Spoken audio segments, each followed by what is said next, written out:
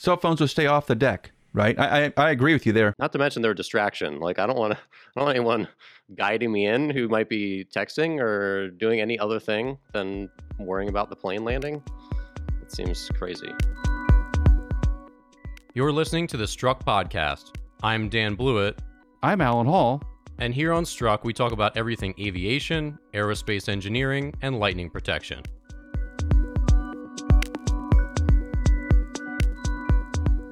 All right, welcome back to the Struck Aerospace Engineering Podcast. I'm your co-host, Dan Blewett. On today's show, got some interesting helicopter news. We'll talk about the F-35 and some really big Joby news, and we'll talk about the stock related implications there. So, Alan, let's jump into it with the F-35 here. They've had issues with lightning strikes and their lightning protection in the past. And it looks like they've made some upgrades to the gas tanks. And what is that going to mean? Are they going to pretty much have like full clearance to go fly through as many thunderstorms as you want now? Or is it kind of like a little cautious rollout of this? No, well, they have a nitrogen inerting system in the fuel tanks. If they were hit by lightning or if they were hit by small arms fire, what you don't want is to kick off and have an explosion in the fuel tank. So they have an inerting system in the tank. And they've been having problems for the last couple of years of cracks in the plumbing. There's some very thin-walled piping that drives that system and feeds the tanks.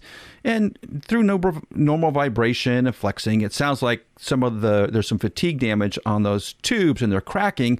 Once the nitrogen rich air tubes are cracked or penetrated, you let oxygen back in. So now your inert tank may not be as inert as you once thought it was. And so that's why there's been a bunch of safety risks with the F-35 and limits on flying in and around lightning until they can get this thing fixed. Well, it sounds like they finally have a fix in place, which is good because that needed to get fixed. And I'm sure that's a very complicated aircraft and everything is so compactly jammed into every nook and cranny of it.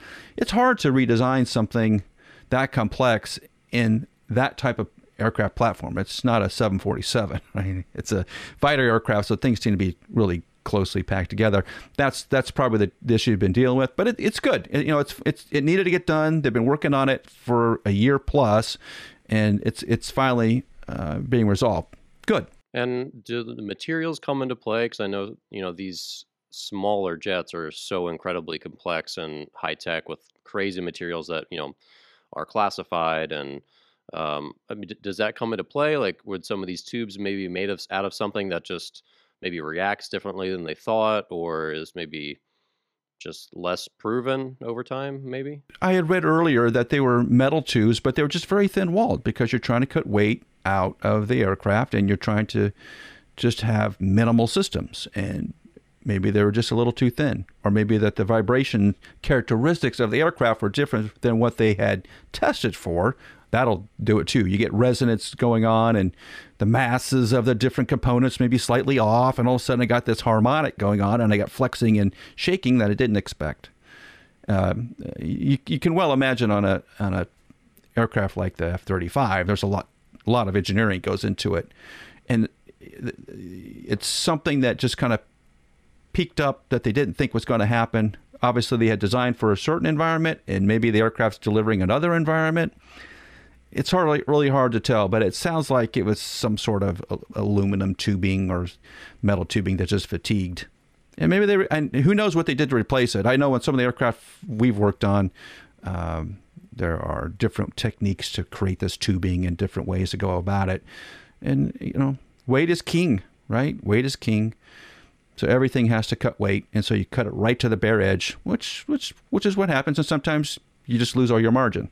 They did in this aspect, yeah. It's unfortunate, but they did. So staying with the F-35, and we had mentioned this that when we saw the F-35C that crashed off a aircraft carrier in the South China Sea recently, there was some footage that were like, ugh, that doesn't seem like that should have been leaked out, and the government agreed.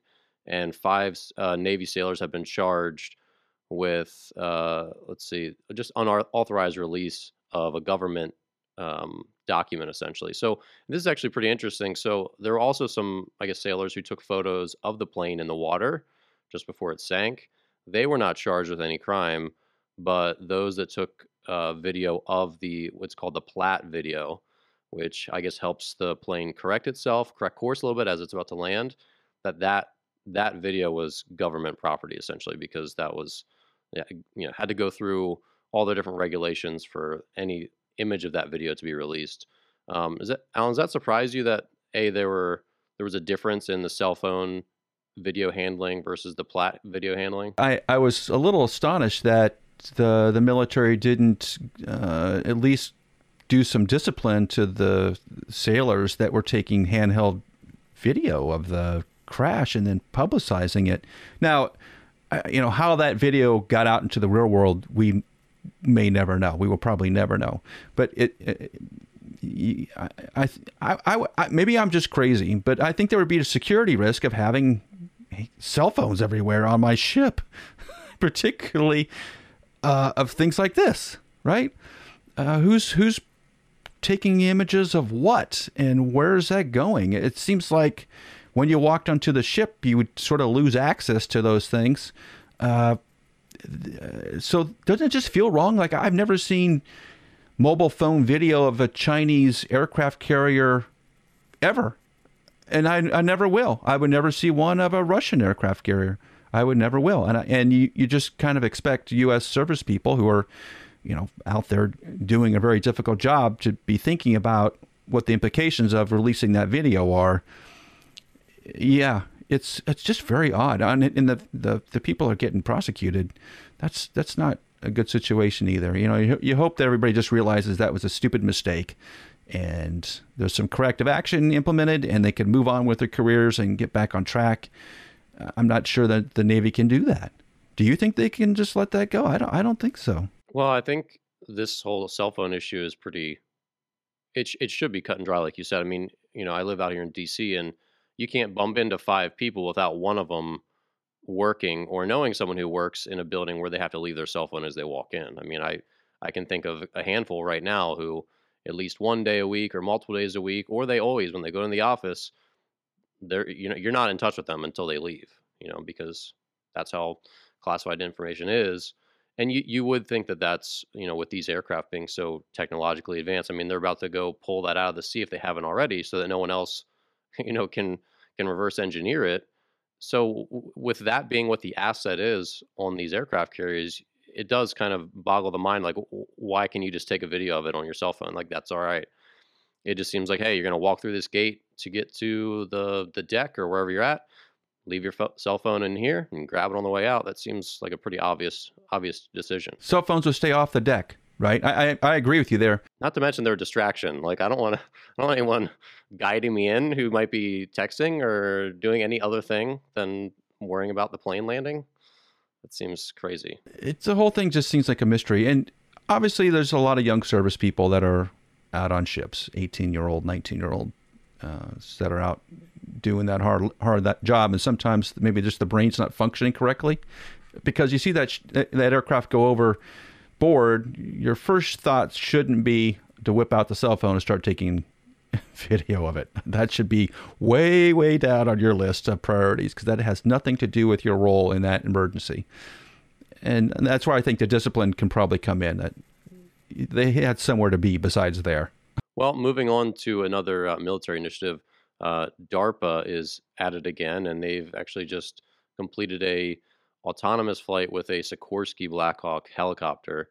And it's pretty crazy to see this video of it just flying along with no pilot in there, and those are not small helicopters. Alan, what does this mean? I mean, is this a really surprising thing, or is this kind of just like, the next kind of step in some of this technology? Next logical step, clearly.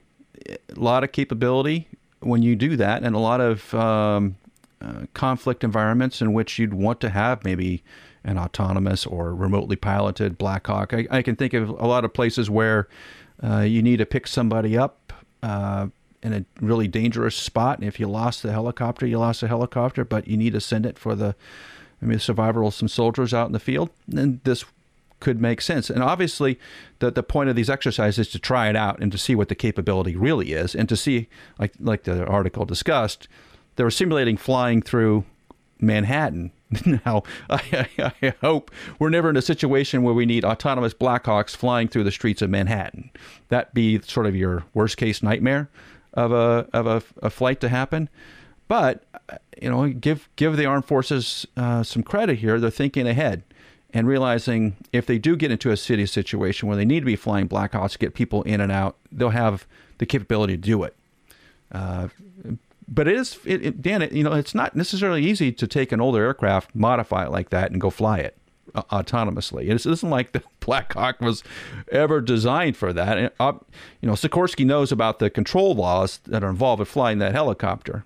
And they have, I don't know, is it a 40-year-old airplane at least? So that they know how that aircraft performs. It's just not how there would have to be a lot of aircraft modifications going on to make that autonomous. And I think that's where all the engineering has gone in, is how to make it and do it consistent, get it where it works consistently, right? Failure modes are a problem because you don't have a pilot in there to diagnose everything.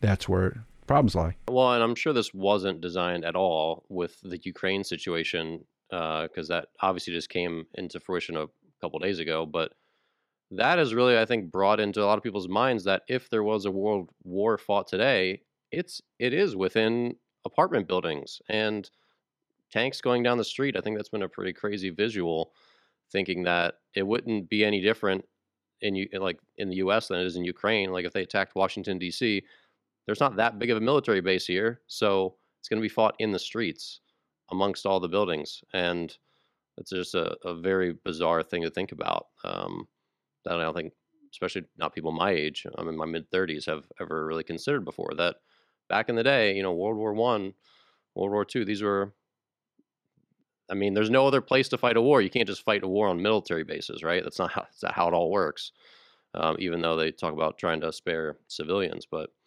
so the idea of flying through Manhattan is kind of like a chilling sentiment, I think, right now with the war in Ukraine going on. Absolutely it is, yeah.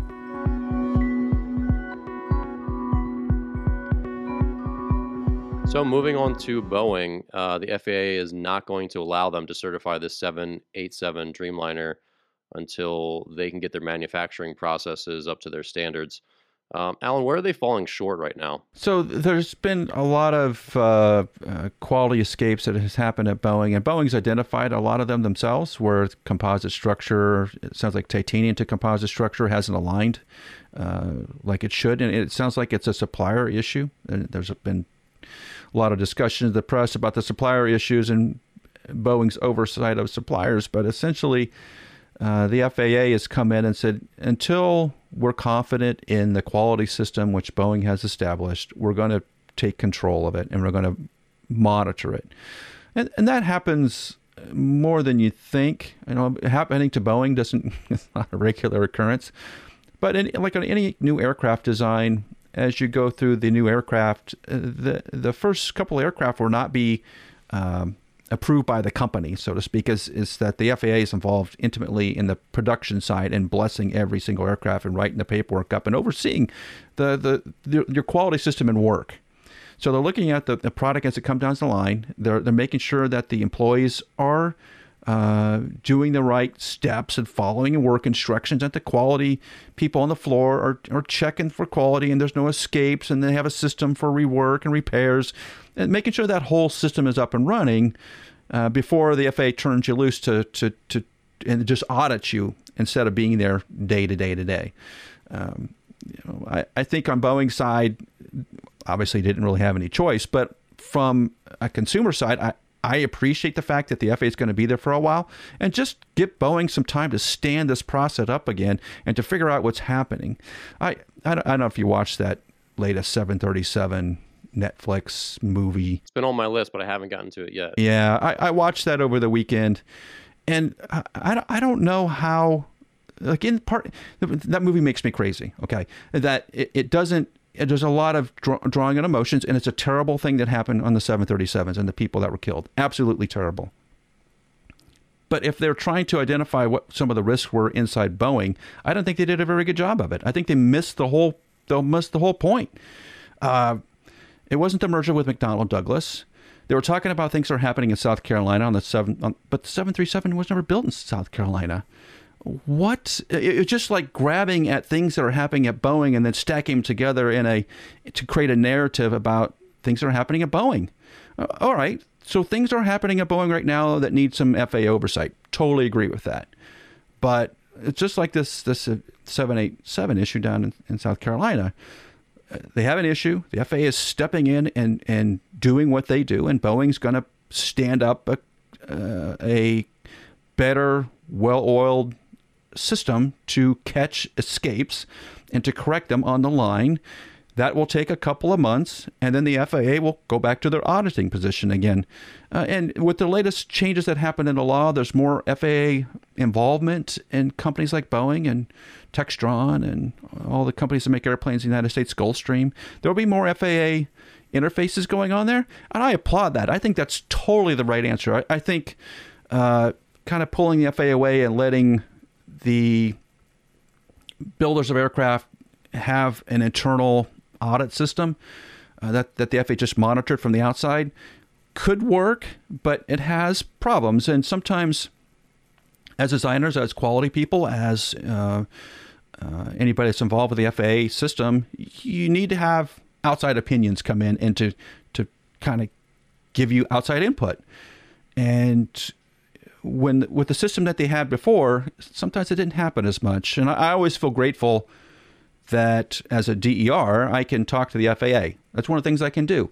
If I worked inside of an ODA a couple of years ago, I wouldn't, they tell you can't go to the FAA first. You have to go to someone internally first and discuss what's going on. I understand the reasons for that because the FAA didn't want to be bothered with nonsense stuff. But, there are times when you need to get an outside opinion, and it's time to hear from the regulator. People in my position and around the country need to have that access to the FAA because I think the FAA does provide very valuable service, and I appreciate my interfaces with them. So, tying this back to what's happening on the 787, I'm glad the FAA is more involved. I think that's going to help Boeing, and Boeing should be thinking that too, because it will. It will. It'll tighten up that system a lot more. It'll find those leaks and it'll close them and stop them. And I'm appreciative of that. And, the timing for Boeing's just not good. That's really the issue. 737, 787, all this stuff's happening. It doesn't seem to go away. Yeah, I got that. But this is for better, I think. What do you feel like is the timeline now? 6 months. I think so. I know I've heard people in the press talking about 2023. Like, wow, that's a long time. Now, maybe the manufacturing issues they're having are deeper. And it sounds like they're going to have to go back and bring some airplanes that are actually out in the field right now, bring them back in and repair them. And the FAA wants to see those repairs, understand what those repairs are before approving the repairs. They can't just do it internally to Boeing. They got to tell the FAA what's happening. That's cool. That's going to take a longer amount of time. But in terms of production line, unless there's something really wrong with the supplier, and maybe there is, my gut tells me 6 months is the usual time frame. It's not 6 weeks. It never is 6 weeks. These kind of things. 6 months, maybe a year. But the 787 will be back. It's not going away. It's a good airplane. It'll be back. All right, well, moving on to eVTOLs today, let's talk about Joby. Obviously, the big news with a lot of hush-hush, unfortunately, was that one of the 2 Joby prototypes crashed in recent testing. Alan, what do you know about this crash? It seems like very little. There is very little in the press right now. There was nobody on board. It was autonomously being flown out in Northern California at their flight test facility. From transponder data, it looks like it was doing some sort of high-speed flights and then had a problem. What that problem is, no one knows. Joby's not saying. Joby's saying in some press that they're not allowed to say. Okay. I don't know if that's the case. Now, I want you to picture the difference between the F-35 falling off the carrier and all those images we had and Joby crashing into the ground in Northern California, the heart of Silicon Valley, where everybody has a cell phone, and zero coming out. Contrast those two together and go, okay, right? Joby has clamped down on what information is going to come out of there. We haven't seen any pictures of the damaged aircraft at all. We're not sure what the issue is. I've seen a lot of comments about it, and Dan, you probably see some of these too, which said, oh no, this is normal. The crash is normal. Bull crap. Crashes are not normal. You don't go into any flight test situation thinking that the aircraft's going to fall out of the sky, whether it has a person in it or not. That never happens. So either they had some sort of maintenance issue or fatigue issue, or some of the materials failed, or a design issue, like their design margin they thought they had wasn't right. It's one of those. Now, does that set back the program? Heck yeah, it does. There's no way it won't. Because the first thing you do in any sort of crash or situation or safety risk situation is that you have a stand down, right? Everybody just stop. Stop what we're doing. Document what we have. Control what just happened. Go back and start looking and digging through the data to see if we could have picked this up earlier and didn't. Sometimes you could have. Go back and see if there's some sort of human intervention or some weird thing that happened and identify the root cause. And that takes time. Again, I go back to my 6-month thing.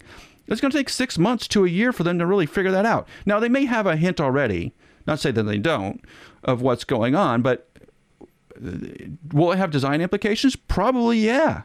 Sure it will. And from the outside world perspective, I'm never sure being quiet is the right answer, right? If it was just some crazy series of events, like they hit a bird, could have happened, right? Hit an eagle, hit a condor, something big, and it damaged the aircraft enough where it couldn't sustain flight. Great, I think that's important to say that. If it was some weird failure mode that they hadn't considered, it's probably still okay to talk about it. But the quiet part is the worrisome part. You're in a damage control mode, even though it's a flight test aircraft, even though flight test aircraft in theory can fall out of the sky. I'm not PR wise, I'm not sure that's a good idea. And I've watched a lot of accidents happen, and I've seen sort of how they handle the different PRs, and I'm not sure this is the right approach because Joby's in a very funky space, right? I mean, they're like a venture, like a Northern California, Silicon Valley startup with $1 billion, and stock means everything to them, I'm sure.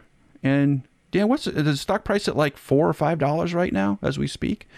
It's like, yeah, okay, so it's roughly half of what the SPAC list price was. That's big. You don't want to be in that situation, and a crash doesn't help anybody, and it doesn't help the industry either until we all understand what happened. Maybe there's some weird flight mode oscillation because of all the props or something that we don't understand. Getting that information out helps the industry. It's sort of like the Tesla thing, right? Having problems moves the industry ahead. And Tesla's been very vocal, and SpaceX has been very vocal about crashes and accidents, about what's going on.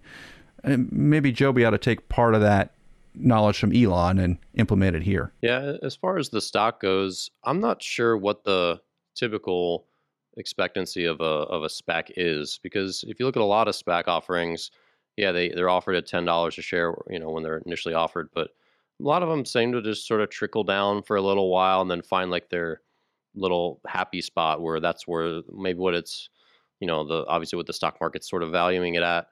And I'm not sure with SPACs like Joby how to tie their value when they're not bringing any revenue. So, should they be at 10? Should they be at 5? Should they be at $15 a share?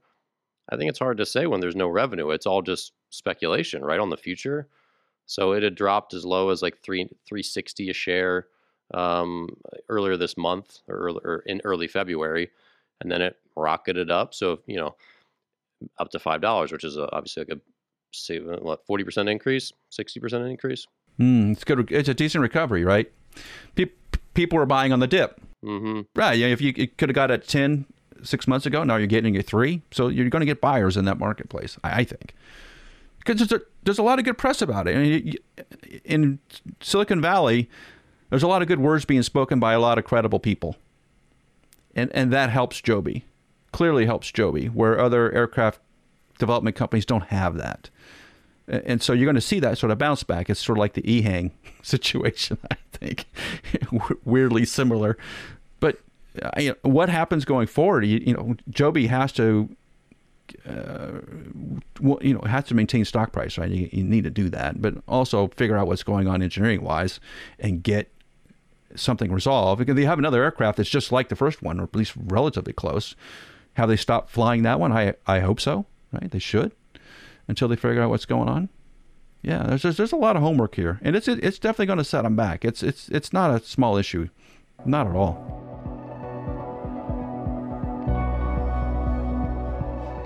Well, moving on to our last topic for today, there's an interesting article in the aircurrent.com about just the overall safety debate between not only flying cars, flying air taxis, eVTOLs, whatever you want to call them, but also self-driving cars, because self-driving cars are obviously a lot closer to real world, and of course Tesla they share their views of how close they are to full self-driving, which seems always like they're, saying, oh, the goalposts are here, but then they seem like they're not even close, to the point where it seems misleading. And some AI books that I've read have kind of explained that the self-driving problem is actually a really, really hard one, because there's so many variables that humans understand, that training an AI to understand that just the same is actually really, really difficult. Humans are actually really, really smart, even though we will text while we're driving. Alan, I mean, the article kind of compares and contrasts the safety debate there, and really the overall picture isn't that good for right now, that we're probably a little bit farther away. What's your take on the autonomous situation? Yeah, and Dan, I think you really highlighted the point that there's a general feeling in that removing the human from the decision loop makes everything safer. But the data does not indicate that yet, that having the human interface in there is still a big deal. The one quote I remember from this article was talking about in 20% of the flights, the pilots react or correct a safety situation. That's a lot of correction, airplane correction, right? And removing the pilot in those 20% cases could be a bigger issue. And the question is, I think, can you do a better job autonomously eventually versus having a human in the loop? Maybe, right? As we have tried to remove humans from the loop slowly over time, Airbus and Boeing have done it to different levels of effect. We're learning more about the way aircraft perform. We're learning more about the way humans perform, and on some level, and driving is different than flying an airplane, right? There's very little training requirements to drive a car. There just isn't, right? You pass an eye test. Yeah, 16-year-olds do it. Yeah, right. And their brains are not fully developed, and off they go at 80 miles an hour. Yeah, we allow that. But pilots have a lot more training involved, and I think that's the difference here. Now the question, and the complexity of aircraft are obviously much higher than cars, right? Car stops running, there's really no safety implication there, right? You just pull off to the side of the road. You can't do that at 30,000 feet. That's where the autonomous is going to be a longer cycle, I think, on aircraft. And there are a couple companies really pushing the boundaries here, right? The Kitty Hawk Group with Heaviside are really pushing autonomous. Wisk is really pushing autonomous. In fact, they are setting themselves apart to be autonomous only. They're not even going to deal with having pilots in them at all. And I wonder how that's going at times, because it is a very difficult problem, because you don't realize how many things pilots actually correct during a flight, and how many things, systems they can be interfacing with to make corrective action in. That's the hard part. And maybe we have this really sort of Buck Rogers opinion of the world, or of what the world needs to look like. But the reality is, engineering-wise, it's a really hard and difficult thing to do. And Dan, you've watched Tesla with the vision system that Musk is proposing. And I heard Musk is going to remove the radar out of the cars altogether in the next year or two. They're going completely vision, right? But it's taking them 10 years of software development, hardware development, to get a car to go down the road without crashing into something. It's not easy. And I don't see an aircraft company devoting that amount of time to it. Maybe it does make sense. I just don't see the return on investment being there. You see what I'm saying? Yeah, well, like we talked about with these, what was it, the really large cargo proposal that we were discussing in the last episode. Is it really that big of a cost savings to take the pilot out of a transatlantic cargo flight? Probably not, right? No. So it's just probably not worth it. But yeah, so you wonder here. Don't you wonder, right? And if the one thing that could be autonomous, it's not, are cargo ships. It seems like the world's slowest moving, doesn't need a lot of interfaces, can't really run into much besides another ship or an iceberg, I guess, kind of thing. And yet they're not autonomous at all. And it just kind of begs the question of if we haven't done the simple things, why are we going to the hardest things first? Maybe we figure out how to make a tugboat or a cargo ship run without a crew before we decide to make a 747 do that. Yeah, that's a good question. Yeah, isn't that odd? Like we take on the toughest engineering challenges first instead of kind of gradually building into it. That's where I would go first, right? I would do something that's simple and then work my way up to it. But engineers love a challenge and it's cool. So given those two factors, they love a challenge and it's cool. That's the direction engineers are going to go until someone tells them to stop. It's a crazy world. Well, on that note, that's going to do it for this week's episode of the Struck Aerospace Engineering Podcast. Thanks so much for listening wherever you are on iTunes, Spotify, Stitcher, or YouTube. Be sure to leave us a review, subscribe to the show, share it with a friend, and we'll see you here next week on Struck. Strike Tape, WeatherGuard Lightning Tech's proprietary lightning protection for radomes, provides unmatched durability for years to come. If you need help with your radome lightning protection, reach out to us at weatherguardaero.com. That's weatherguardaero.com.